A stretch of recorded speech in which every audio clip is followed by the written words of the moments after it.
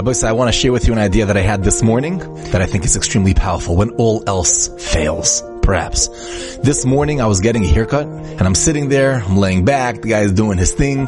I hear on the side, they had a big TV on the side, that my glasses were off, Rabbi, yeah.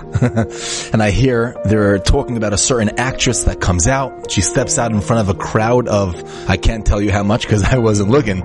And they were cheering and cheering and cheering. At least she couldn't get any words out. And I was imagining like how many people were there watching this actress come out and, smile or whatnot.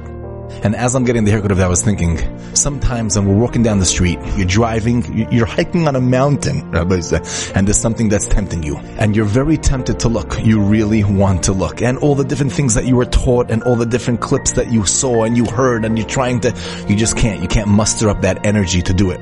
What could we think about? What's our last resort? Think of Olam Haba, think of eternity, think of this. You remember your Rebbe's face, remember that knetch and this and that. When all else fails, what do you think about? Imagine yourself standing in the middle of a stadium, MetLife Stadium by the Siyam Hashas, 90,000 people. A huge auditorium, 100,000 people. A Broadway show where these actresses come out and this and that, 1 million people. Some of these, these concerts out there, 1 million. Imagine a stadium with 1 million people. You're right in the middle of that stadium. The light is on you. Everyone is staring at you. But it's not people. It's angels. Imagine 1 million malachim sitting around on a stadium, and you're in the middle, and they're all waiting for you. Will he? Won't he? Will he? Yeah.